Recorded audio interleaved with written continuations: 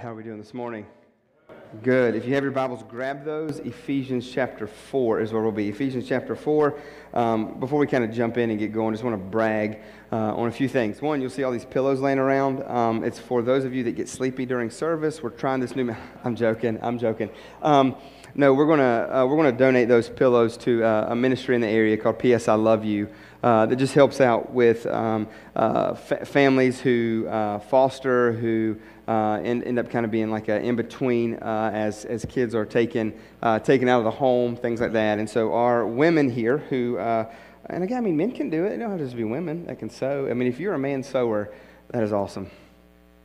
I can barely tie my shoes, so you'd have a lot of work to have to put into me to invest into that ministry for me to, maybe hey, I'm coming one day. So, but see Miss Charlotte right here, she would love to get you plugged up with that ministry. But they have graciously made 50 pillowcases, and so we're gonna take those down to them in the next couple weeks, and just pray for their ministry and try to encourage them. And then, man, what a day yesterday! Gosh, y'all, like these are just a few pictures. Don't like hold me to it. And no kids were injured while climbing on the bus to wash it. I mean. Yeah, if I had the opportunity to jump on a bus and wash it, I mean, I would, as a kid, do that too. But they did wash it. They really did. They're washing it. I mean, we got mulch going everywhere. I mean, it was a great day.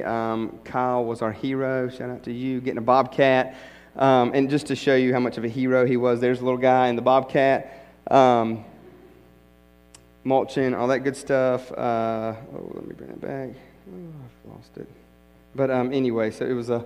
There we go. Another Bobcat picture, some mulch spreading. I mean, they cleaned up the place inside, did so much. We've got some things hung in the back for the after school, for book bags. I mean, just a number of things that happened yesterday and took place yesterday. And I am so grateful to call this place home, to have a church family that cares for this place and loves this place. And the reason for that is because we just want to be a place of hope in the community. We want to live out what it means to be followers of Christ and to live out Jesus in our community. And we just want this to always be a welcoming, inviting place. I mean, y'all rocked it yesterday, and I am so grateful for your and just your service, just your willingness to come and give of your time and your morning and to spread mulch and to supervise me. My wife is greatly appreciative of that I didn't hurt anybody or hurt myself. So she's always grateful for that. So just always want to just brag on you guys and thank you so much. Definitely excited to see what God's got in store for us as we continue just to seek after Him. And so this week we are in Ephesians chapter 4, and there were so many good scriptures to pull from, to get to go at this week, to just really dive into and just let God's Word kind of just work us over and just shape us and mold us. And it was a struggle. So we're reading through the New Testament as a church, which started back in August when school started, August, September. And so we will start to wind down over the next few weeks as we approach Easter. And so I just pick a scripture, kind of pray through and read and look and see where God would have me go each week. And so this week is going to be Ephesians 4. And so it was just hard to just land in one spot as there were so many just good like scriptures as we looked at Ephesians, as we looked at Philippians, as we looked there at the start of the letter to Timothy. And so landed here, and I landed here because I believe this will be kind of like a good segue into this week and next week of just talking about the church. So today we're going to talk about and look at the church and how we're to be and to function with one another and just in our world and what that looks like and what that means as Paul gives us command here in the book of Ephesians chapter 4. And then next week we're going to look at how the church is structured, what that means and why, and kind of dive and work through some of that. And so just as I was reading and studying, man, this picture of the church has always been on my heart. What the church should be like, how she should function, how she should live. And when I say the church, I'm not talking about a building, like I'm talking about the believers, like I'm talking about the bride of Christ, the people of God. That's what I'm talking about. And more specifically even today is how we as the local, this local congregation of New Life Baptist Fellowship, how we're to be, what we're to do, and how we're to live, and how we're to relate to one another, and how we're to live even out our faith in this world. And so this morning, the big idea, the big thought, two things. The first thing is simply going to be this. We're going to see the command for the church. Paul's going to give a command to the believers there in Ephesus. which I also believe follows down even to our day, a command for us to live and to follow out and to be. And then we're also going to see how to do that. How do we live that out? How do we make this happen? How do we live out that command that he gives to walk in a manner worthy of your calling? And then he gives some different things there that we're to do or ways to live out and to be. And so humility, gentleness, patience, bearing with one another in love, being unified in the Spirit for peace. All of those things is what helps us live out the command that he's going to give. And I'm just here to tell you that those things are impossible to do unless you've got the Holy Spirit in you. It's impossible to please God in a way and honor him in a way if we don't have the Holy Spirit living and active in us. And the only way to have that is to be a part of his body, to be a part of his church, to be a believer in him. And so for me, I just want to start out by saying, man, I love the church. I absolutely love the church, even in the beautiful mess that she's in. And there's times where it seems like she's doing great, and there's times where it seems like she's not. And the thing that we need to remember is that we're all in process. Because when I say I love the church, I don't love this building. I don't love the name on it. I love the fact and the reality of what the church is. The church is the men and women of God. The bride, the body, that's what the church is. And the thing that we need to understand is that the church, even in her mess sometimes, is an idea of the Lord. This isn't just something that was created and made just for the heck of it, but there's intentionality and purpose, and it comes directly from the heart of God. The church is his idea. The church is his heart. The church is his love. And we've been invited in to be a part of that. And so there are struggles, there are issues, there are hurts, there are hang-ups, there's all kinds of things that comes with being a part of the church. But even in that mess, I believe that if we live out and walk out what we see in today's scripture, then we can work through that. We can fight through that. And we can be a part of something that's so much greater than we could ever imagine. So as I was reading and studying this week, and as I was reading and studying, came across a little story, which is one that's one that I can relate to. And so it was a story of a small group leader. And the small group leader, as he's in his small group that he's leading, and they've come to a time of prayer, and some random person in his group begins to pray. Kind of a newer person in the group begins to pray, and the person starts out with, Lord, I just want to pray for Bobby right now. And so the small group leader is kind of like confused, like, Bobby? His head's bowed, his eyes are closed. He's thinking, Bobby, who is Bobby in our group? And he begins to just kind of rack his brain and try to figure out, as he, in his mind, goes through the circle there and trying to figure out who is Bobby. He's rehearsing the names, no, and going around the circle. And as he's going around the circle, the guy continues to pray. And after a few moments, he realizes that the prayer needs that Bobby has is very, very similar to the prayer needs that the small group leader has. And then it finally hits him that he is the Bobby the guy's praying for. And the problem is his name's not Bobby. That's not him. But the guy in the group thought that was the small group leader's name, that was him. And so I tell that story to say this, that anybody who has ever been a part of the Christian community, for as long as you've been a part, you can probably testify some awkward, weird moments, right? Difficult moments like that of where somebody maybe calls you by the wrong name, somebody maybe says something that's you don't quite understand, don't quite get, just the craziness that comes with that. Because the moment, hear me church, the moment that you invest your life in, the moment that you go deep in the church, you surround yourself with people who can at times just wear on your nerves, who can aggravate you, who can frustrate, who can, people like this, people who can kind of clap off beat during the music. People who say that, man, we should get together, and then they forget to get together with you. People who say things that we should go do something, and they forget to do something. People who call you by the wrong name. And so for most of us, we can probably work through, and we can get through, laugh off those trivial frustrations like that. But the real trouble comes when the little things become daunting and tiresome. That's when the real troubles come. And it happens, right? Because if you get involved in any way, if you get involved anyhow within the church, people are going to rub you the wrong way. People are going to say things that they didn't mean to say like that, or they're going to live out things or do things. And I don't do this to try to beat us down, to try to like, oh my gosh, what are we going to be a part of here? No, I'm just saying that if we do life right, it's going to happen.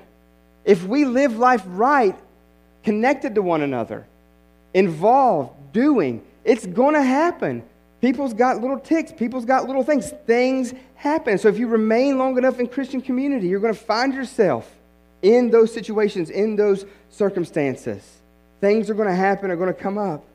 You may get entangled in the pettiest of conflicts or even worse. And what I would say is this, is that if the body of New Life does not challenge your patience, then you may not be close enough to the body.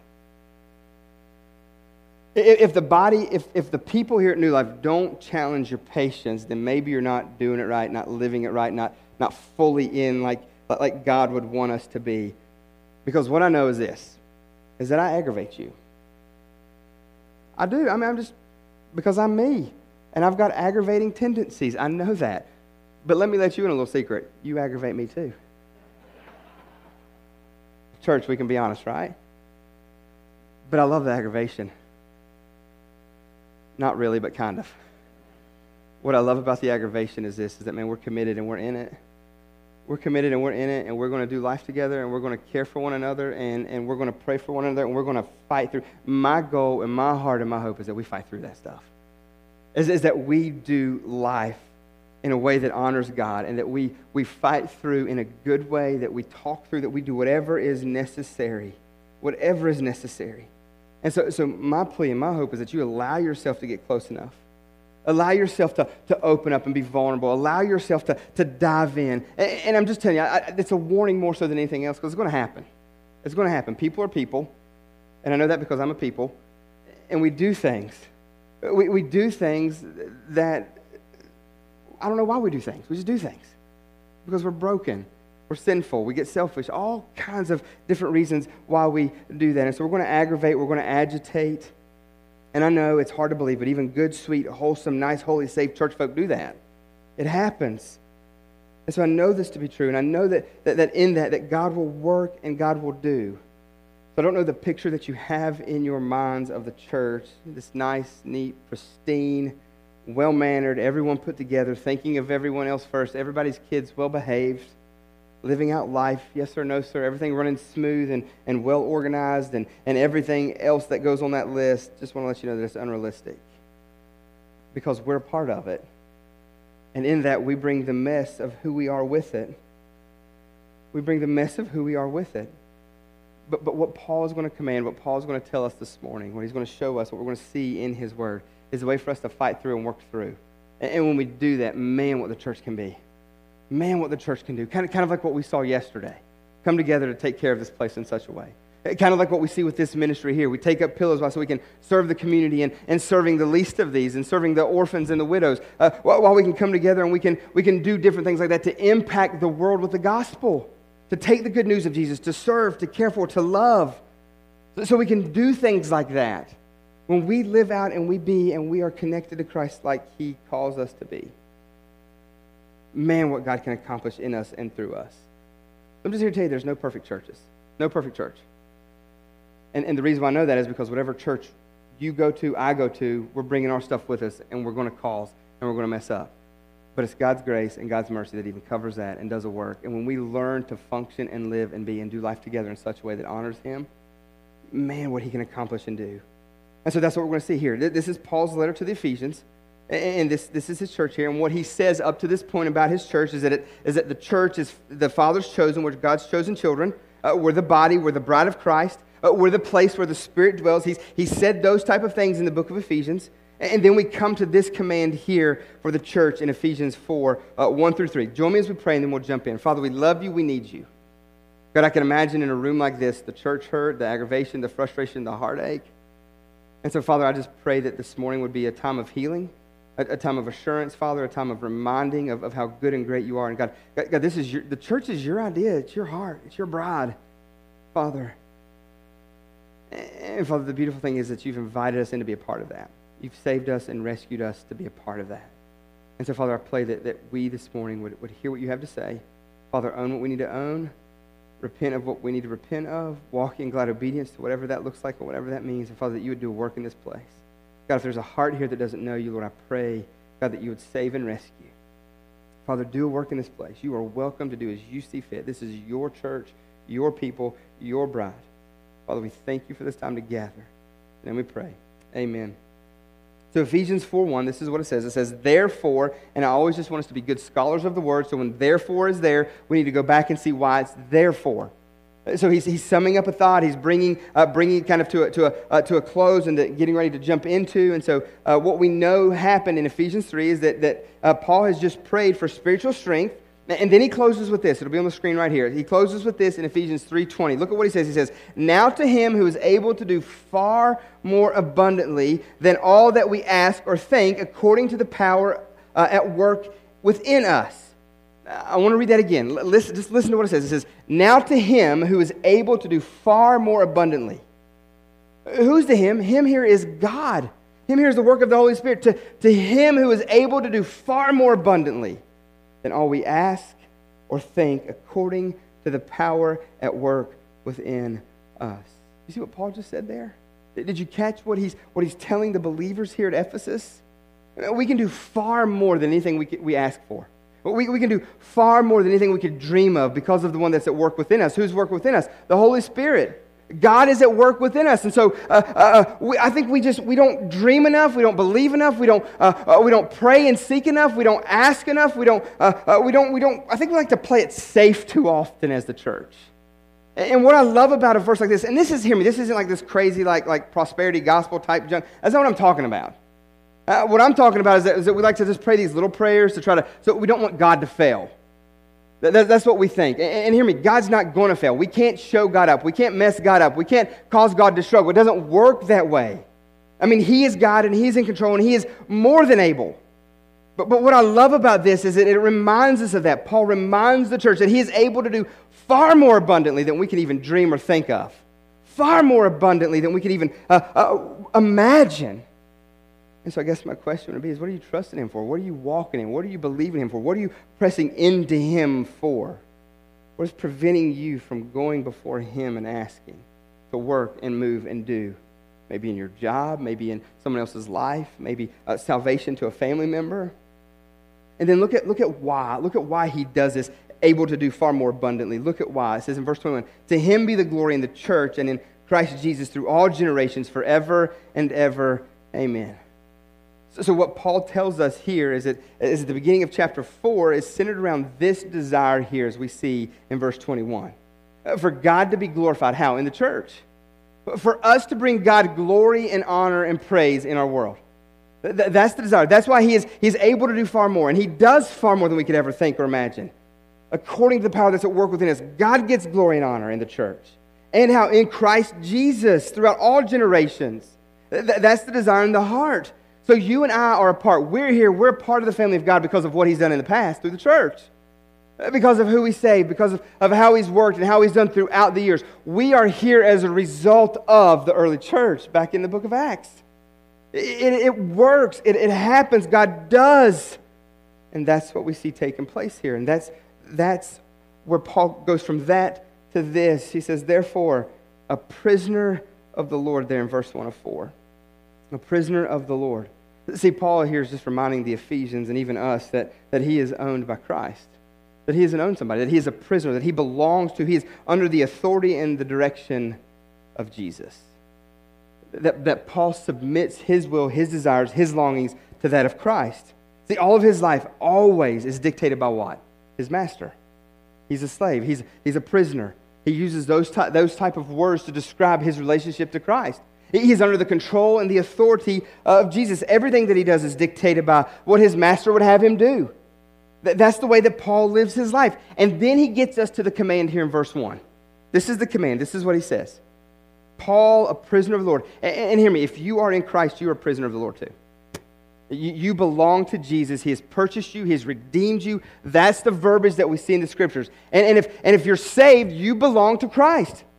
You have given your body, you've given your thoughts, you've given your actions, you've given everything, you've handed everything over to Him to be in control of. You have made Him Lord of your life. It's not just a salvation thing, but it's a Lord thing as well. It's not just a get out of hell free card, but it's I am under total control of God. Whatever He wants to do, however He wants to act, live out, wherever He wants to send me, whatever He wants to do in my life, I belong to Him.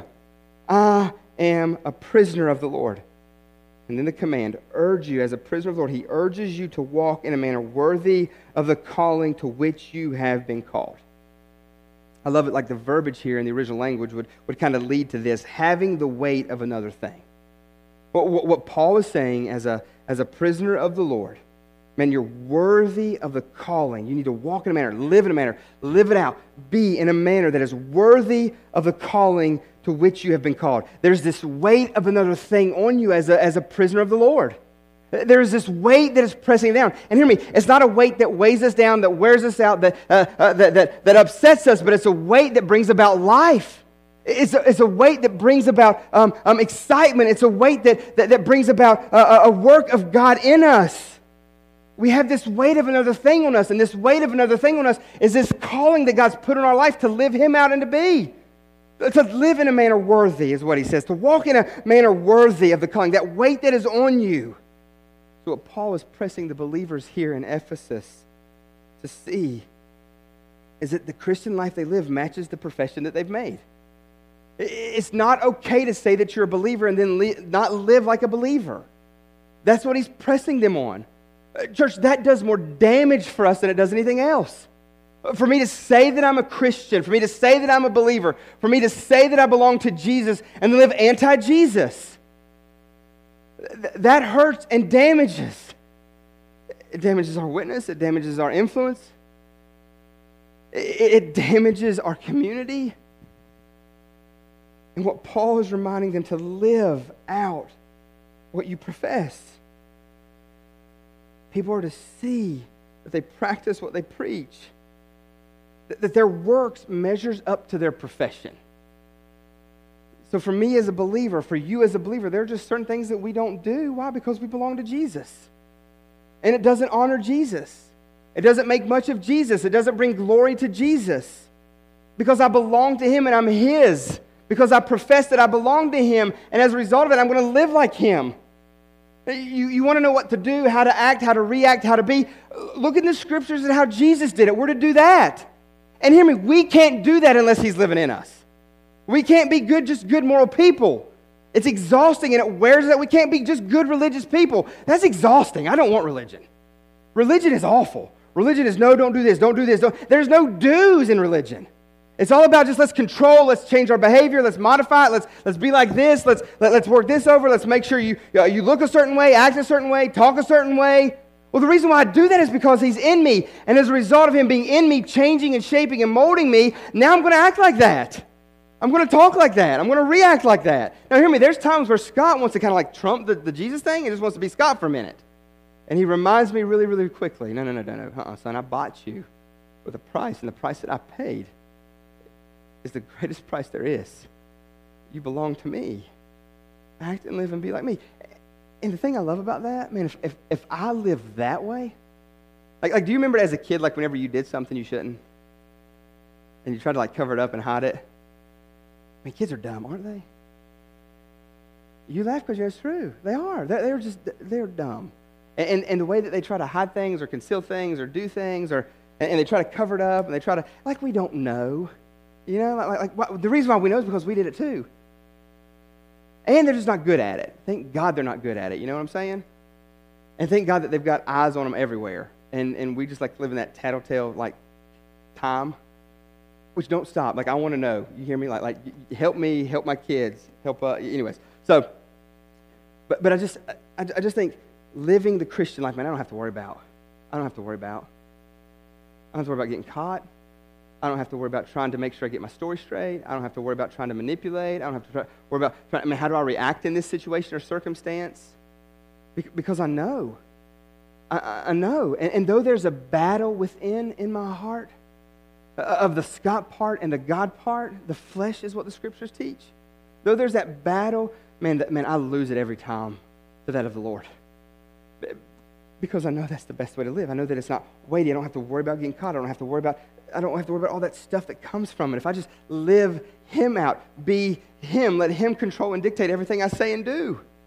I mean, yeah, there's going to be persecution. There's going to be stuff that comes. But, man, it's stuff that's going to bring life.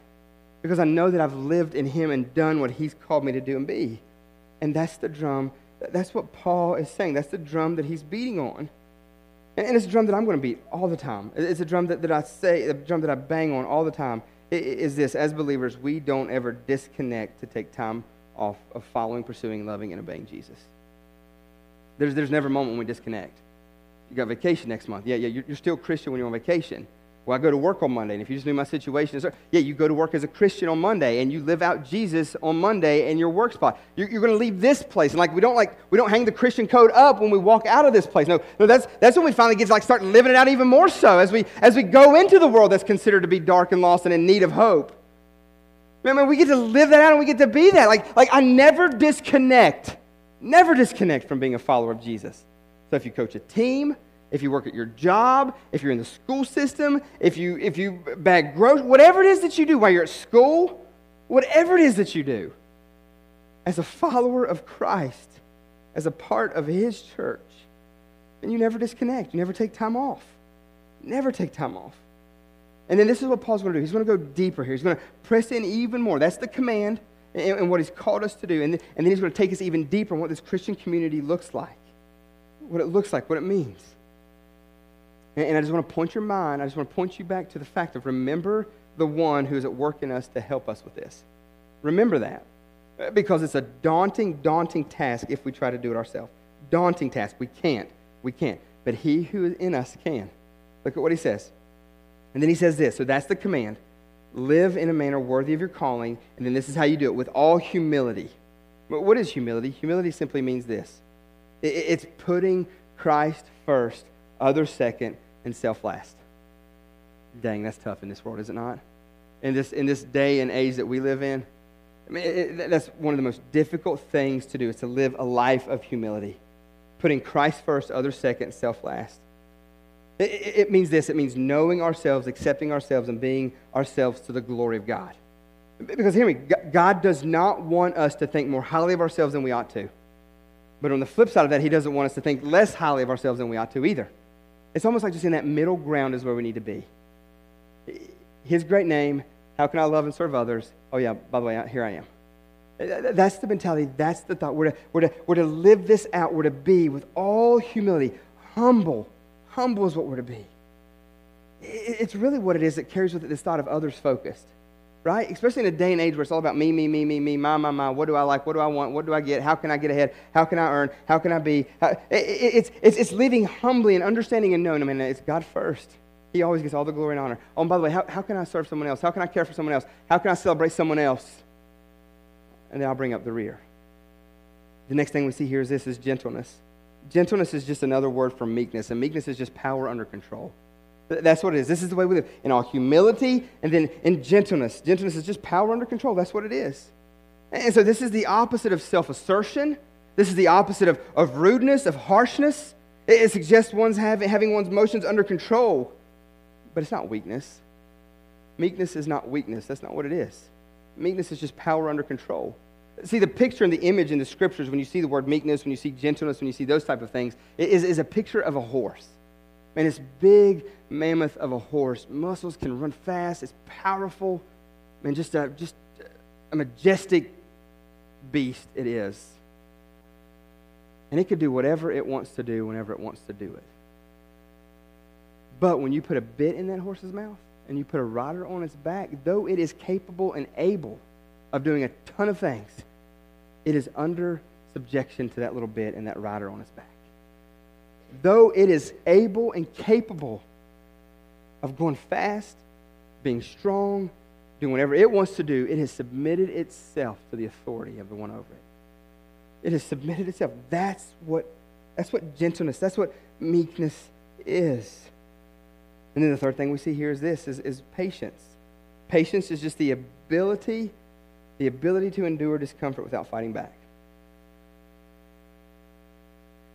Which I'm pretty sure we probably all struggle with. Patience.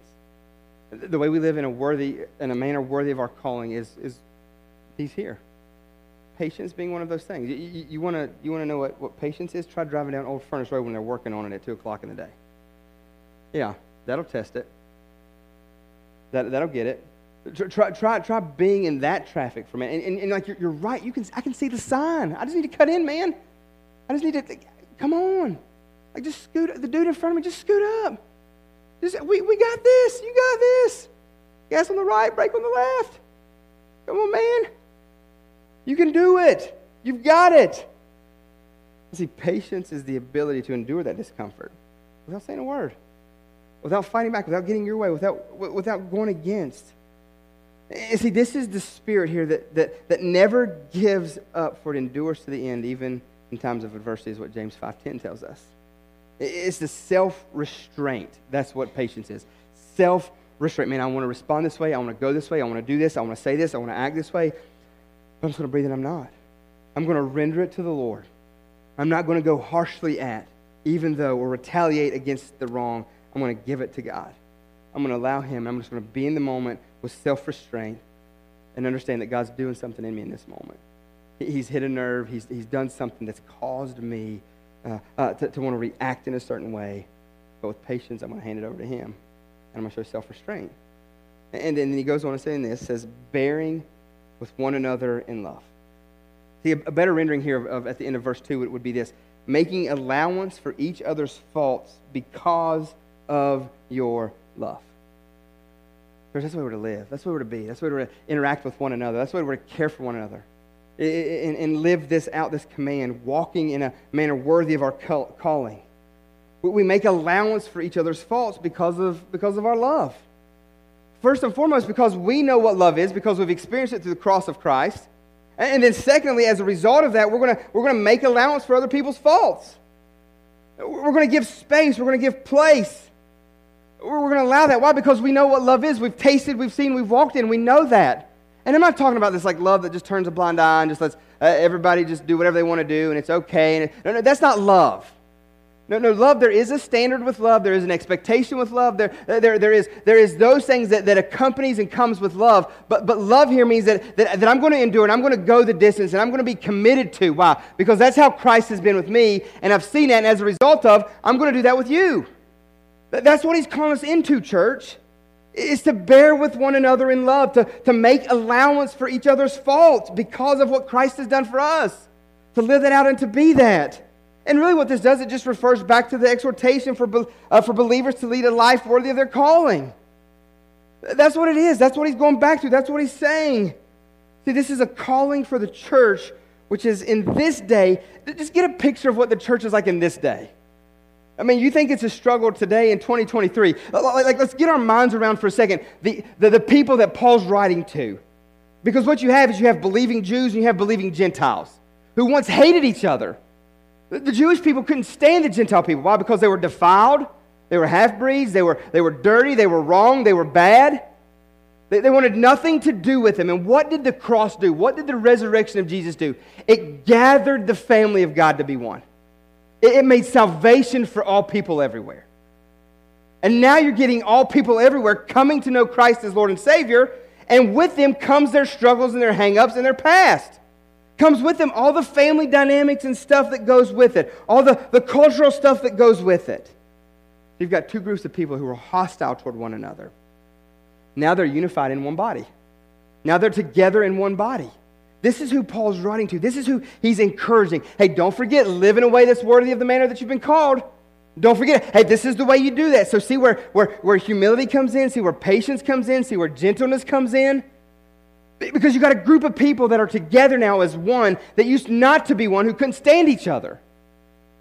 And now they're together as one. And so we're enjoined not only to forbear one another's faults, but also each other's differences. Even if there's no wrongdoing in that. Even if there's no wrongdoing that's involved in that. We're together, we forbear, we go at it together. No matter what, committed to one another, no matter the differences. No matter if you like this or if you like that. If it's not wrong and it doesn't dishonor God. No matter what your preferences are. We're to be joined, making allowance for that. Why? Because of the love that we have tasted and seen and know of, which is in Christ. So there's no doubt that there remain differences between these two groups. There's just no way that you just put those two together and just expect them just to get along and everything to be great and glorious right up front. And it's going to be difficult. It's going to be work. It's like in today's church, right? As we get all kinds of people from all kinds of backgrounds, all kinds of places, all kinds of likes, all kinds of preferences, all kinds of wants, as we all come together under the banner of Christ as one body, one family, one people, with the driving force being the glory of God, the love of Christ. We are the family of God, and we bear or carry the weight of one another. It just reminds me of what we read months ago in the book of Acts. They had all things in common. Church, our commonality is that of Jesus. The reason why we gather, I don't care what kind of music you like, I don't care what kind of lighting you want, I don't care what color carpet we should have. None of that stuff doesn't even matter. What matters is the driving force, Jesus. He's our commonality. He's the glue that holds us. He's the reason why we gather here, because of what He's done for us, what He's given us. This is what Christian community looks like. This is what we're fighting for. This is what we want. This is what we long for. Man, to walk in a manner worthy of our calling. To live out and be in a manner that God's called us, to live that out, to be true to that. To show patience, to show kindness, to love and to care for. And then look at what He says here in 3, as we kind of start to wind down. Eager to maintain the unity of the Spirit in the bond of peace. See, this verse doesn't tell us to accomplish unity. Why? Because unity's already been accomplished. The thing that unifies us is that of Jesus. Jesus is our unification. But we're to make every effort to keep that unity. And see, that'll be the fight that we fight until He comes back. That'll be the fight that we fight until we take our last breath. That will be the fight, is to stay unified as the body of Christ. To be for Him, His glory, His great name. To be about Him, His grandeur, His majesty. This is the battle that we will fight, to stay unified under the banner of Christ. As the world presses in on us, as times get more difficult and more dark, and they'll press upon us things that we should believe, and that old book that we look at is outdated, and it's this, and it's that, and as all this pressure comes, will we cave or will we stay unified under the reality of who Christ is and what He's told us? What He's given us, what He's commanded to us. And so this is not easy. This is not easy. It requires diligence. It requires work. But again, I want to take us back to what we looked at the beginning. Who's the one at work in us? The Spirit. God Himself is at work in us. He is the one that produces. He is the one that does. And when we live out and walk in a manner worthy of our calling, live in a way that glorifies Him and shows this world who He is, we'll be unified. We will be unified, and we will live this out, maintaining the unity in the Spirit and the bond of peace. And so we need to remember, as the church, more specifically here at NLBF, that we're on the same team. Like the jersey you put on is the exact same jersey that I put on, that of Jesus. The jersey, when you suit yourself up to go into battle every day, to live out Christ every day, we're on the same team, fighting for the same things, trying to live for the same things, trying to score the same ways, trying to be victorious in the same ways. We're on the same team. We're not enemies. You're not my enemy. I'm not your enemy, despite what the enemy would say or despite what the world would say. We're not enemies. I don't fight. You don't fight. Not against flesh and blood is what the Scriptures teach. So there is not one person out there that is your enemy. Not one. No, I don't care how wronged you've been. I don't care how mean they've been to you. I don't care what they've said about you. I don't care what they've done to you. And hear me, this is a hard lesson to learn. But I just got to take us back to what Scripture says, is that we don't fight against flesh and blood. We don't fight. We don't need to battle, you and me. One, you would probably win and whoop me if we got like in a little, I'm a lover, not a fighter. But I ain't got nothing against you. Now the one that can manipulate, the one that can lie to, the one that can cause us to kind of get off on little things and cause us to chase little things, that can cause us to try to revert back to the flesh in us. Now that's the one I can't stand. And yes, we do have an enemy who can't stand us and wants to destroy us and has no desire at all for us to follow and obey and love God with everything in us. That's who we're against. The principalities of the world. That's what we're fighting against, not each other, not flesh and blood, but against Him. And so we need to be for each other. We need to care for each other. We need to give the benefit of the doubt. We need to be committed relationally first and foremost with Jesus, because as we're committed and relationally walking with Him, living that out with Him, then we can do it with each other. man, then I can remember, man, I'm not fighting you. Like, you're not, I don't have anything against you. I don't have anything against you. I mean, we're on the same team. No. But what I do see is something better in you. What I do see is what you're capable of what God can do in you. That's what I want to fight for. That's what I want to give space for. That's how I want to live my life. I want to be so connected. That's why I love like days like yesterday. Man, I love days like yesterday. When we get together and we just kind of get to live out some things and we get to do some things together and even get like in the hard stuff. Like, I mean, well, it was kind of hard until the Bobcats there, and now but it's still kind of hard because I didn't get to drive it. But anyways, I'll work through that. But man, to hear the conversations that are happening, man, to hear the things that are going on, the chatter back and forth between other believers. Some just goofy fun stuff, and then some like, man, some just deeper spiritual type stuff. Man, just to be a part of that and to hear, man, that's good. Man, the family got together outside of the walls of just being here like this on a day like today, and we did some stuff. Man, that's why we're big on small group and community. Man, we want you living it out in your community. We want you living it out in your groups. We want your groups to go do things. We want your groups to serve the Lord. We want your groups to go to dinner together. We want your groups to get together at your house in your community. We want groups to do things like that and to live it out more than just on a Sunday morning or a Wednesday night or even a Tuesday night in a home. Man, we want you to get out there. We want the world to see us live this out. For us to walk in a manner worthy of our calling. For us to be real and authentic and to live out Jesus in the world. For us to show patience, for us to show kindness, for us to show those things that we just looked at a few minutes ago, for us to live those out, to be committed to each other in such a way. I mean, that's how we live and that's how we be. So as the band comes back up, I mean, consider what Paul implies here with this kind of a command. Consider for a moment, why would he command this? He would command this because it's a struggle. He would command this because it's going to be a battle. He would command this because it's going to be difficult to do. Because there's times when it's not being done here in the church in Ephesus.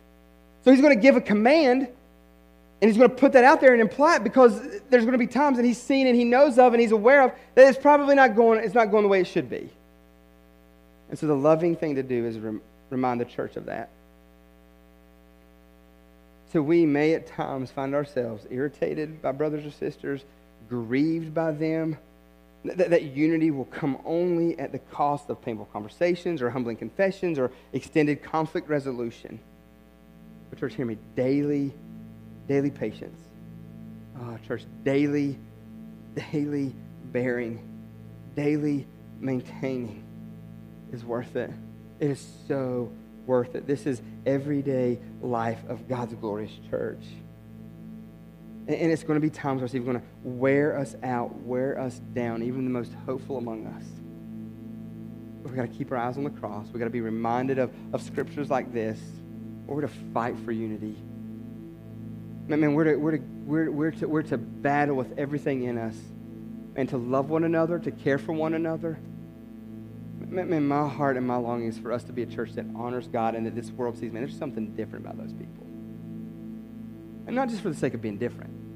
And for the sake of us to truly live down, to truly, I don't want you just to love me because the scripture says so. I mean, I want you to love me and care for me. Why? Because Christ does. And you see value in that. Man, the same thing for me. Like, I want to love you and care for you, not just because I'm the pastor and I'm supposed to do that. And not just because I'm a Christian and I'm supposed to do that. No, but because God's created you and made you in His image. And there's deep value in you. And man, what you could be for the kingdom. Man, what you could do and accomplish for His glory and for His great name. And I know the thought in that, even me saying that, you talking about to me? Yeah, I'm talking to you, whoever's saying that in your head. Yes, you. And do you know what God can do in you and through you and with you? Do you know where He's going to take you tomorrow that I'm not going to go? Do you know where He's going to put you in positions and places and do things where you get to live this out and to be this? Yeah. Yeah, you're just vitally as important in this place and to the family of God as anybody else is. Anybody else. You are. And man, I want us to do this well. I want us to battle well, to fight for this well, to live this out, being patient, bearing daily, maintaining, fighting for. Because it's worth it. I believe with everything in me, it's worth it. It is so worth it. We're family. We're His family. And we're to fight with everything in us to create that and maintain that community that resembles that of Jesus. the church, yeah, we've got our problems, we've got our hang-ups, we've got our struggles. But I believe that we've got the ability because of the one in us, the one working and doing in us, to overcome that and far outshine those struggles, those battles, those difficulties. So whatever the hang-up may be, man, I want to encourage you this morning, man, join in, go fully in. Go fully in. Don't just hang around the fringe. Don't just kind of just chill out back over there. And I mean, yeah, check us out for a little bit. I'm cool with that. I'm good with that. You should. That is smart and that is wisdom. But man, I want to encourage you to get in. Like yesterday, man, when I got here yesterday and I got to see over 50-something people, one being fed and sitting around a table and just talking and chatting and catching up and hearing stories. And then we got to go out there, and I was going to say we got to sweat, but it was really kind of cold at first, and so there wasn't a lot of sweating going on. More kind of like just a necessity to stay alive and to stay heated and to move and do. But man, to get to do that together and hear and see and grow closer together, and to get to see some of those people who I thought maybe were kind of like fringe, like they kind of been checking out and been here for a while. But all I gotta say is, if you're gonna pick up a pitchfork and you're gonna sling some mulch, you just took it to the next level. You just took it to the next level. You just said, man, I want to go deeper. I want to go further. Man, I want to do something. I want to give my life away, and I want to encourage you to keep pressing into that. Let's go further. Man, because there are opportunities, there are things that you can do around here for the glory of God. Man, for people to see and know and experience God in new ways that we've never done before. To care for, to love, to be the hands and feet of Jesus here, in the community, everywhere. Man, so whatever your hang up is, man, I'm begging you, go in. Go all in. Go all in. Because what I know is this, is that we need more people here to aggravate and encourage us. Because that's what it looks like to do life together for the glory of God, is it not? To aggravate and encourage, because it's in the aggravation that God usually works and does something in our heart and me. I know whenever I'm aggravated by somebody, it's usually because there's something there that God's wanting me to get my attention by. That's usually something in me that's a struggle. And he so graciously allows people to be in my life to kind of remind me and show me that. So man, we want you. We want you here to do that, to live that out, to be that, to be more like him, so we can draw this world to him. And church is his idea. Church is a beautiful thing. And that's how he's going to accomplish and do in this world for his glory. Through his people. His people. We've got to be unified. We've got to fight for these things that we see in the scriptures this morning. I don't know what God stirred on your heart, what he's put on your heart, but I just want to encourage you this morning. Go all in. Go all in and see what he does. If you're here this morning and you don't know him as Lord and Savior, man, I'd love to have more conversation. If Jimmy's down here, we're here. We'd love to have more conversation about what it looks like to be a part of the family God. And if you struggle, if we can pray for whatever we can do, man, we're in, we're committed. We want to see what God can do. Father, we love you, we need you. We thank you for this morning. Thank you for your word. Thank you for your encouragement. God, I pray you just work like only you can. Father, as we sing these songs, God, I just pray that you would, God, that you would just work and do, Father, that you would draw the hearts to you, Father. If there's sin in the room, that you would convict and draw, Father. If there is someone here that doesn't know you as Lord and Savior, oh God, that you would awaken in their heart this reality and need for you. God, that you would just do and draw and save. Father, help us, God, live out and be. Help us do what we saw in the scriptures this morning. This command and encouragement. Father, help us to be reminded, as difficult and as aggravating or as frustrating or whatever the words we want to use there to describe it as it could be, Father God, that we have you in us, propelling us and pushing us all the more forward toward it. God, I love you. I thank you. I praise you. Thank you for the church. Thank you for her. Jesus, work and do in this time. In your name I pray. Amen. If you guys would stand, if you want to come pray, if you want to go encourage somebody, if you want to go talk to somebody, whatever it is that God puts on your heart, you be obedient as he leads you in this time.